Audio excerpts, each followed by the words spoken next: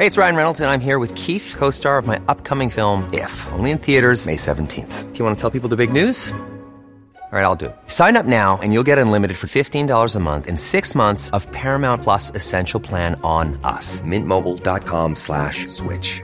Upfront payment of $45 equivalent to $15 per month. Unlimited over 40 gigabytes per month. Face lower speeds. Videos at 480p. Active Mint customers by 531.24 get 6 months of Paramount Plus Essential Plan. Auto renews after 6 months. Offer ends May 31st, 2024. Separate Paramount Plus registration required. Terms and conditions apply if rated PG.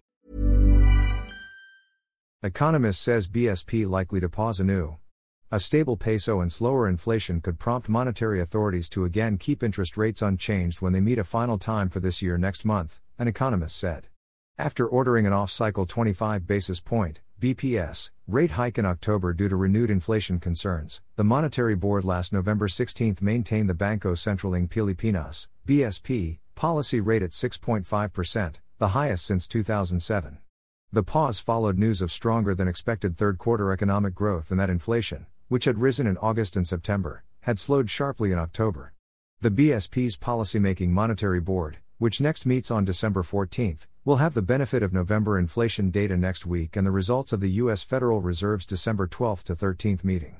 Risol Commercial Banking Corporation chief economist Michael Ricafort said the central bank could opt to match the Fed, which paused this month but indicated that renewed tightening was possible, in order to maintain healthy interest rate differentials. A pause on local policy rates is also a possibility, especially if the peso exchange rate is relatively stable, global crude oil prices continue the easing trend, and headline inflation eases further towards the BSP's inflation target of 2% to 4%, he added. The BSP also remains hawkish, saying it remained prepared to resume monetary policy tightening as necessary to steer inflation toward a target-consistent path. While the outlook on inflation may have moderated, monetary authorities said the balance of risks remained tilted significantly toward the upside. Key risks include the potential impact of higher fares, electricity rates, international oil prices, and higher than expected minimum wage adjustments in areas outside Metro Manila. The BSP, which earlier expected inflation to return to the 2.0 to 4.0% target band before 2023 ends, expects the full-year average to hit 6.0% and then slow to 3.7% next year. Inflation is likely to temporarily settle within the target in Q1 2024 due to negative base effects but is seen to accelerate above the target range from April to July 2024 due to the impact of El Niño weather conditions and positive base effects, the central bank said in its latest monetary policy report. Subsequently, inflation is projected to return to the target in Q3 2024 and settle near the midpoint in Q4 2024, it added.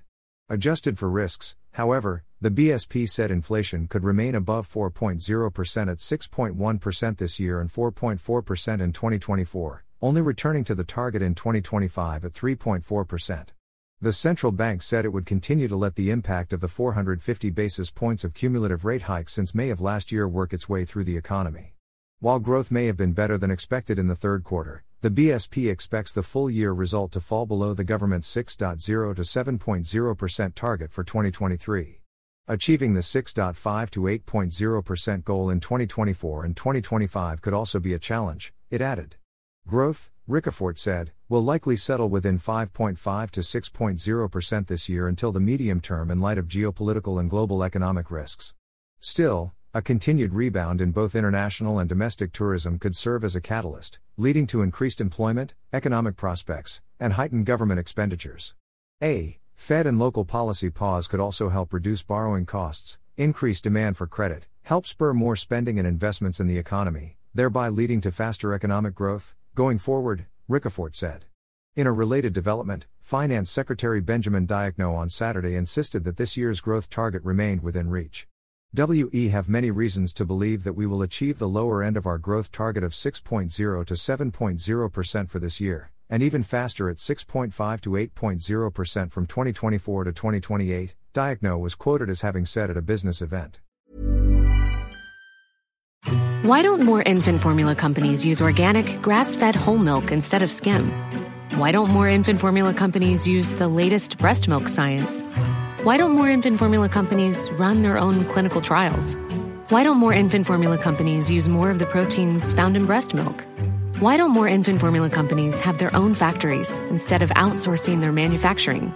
We wondered the same thing. So we made ByHeart, a better formula for formula. Learn more at byheart.com.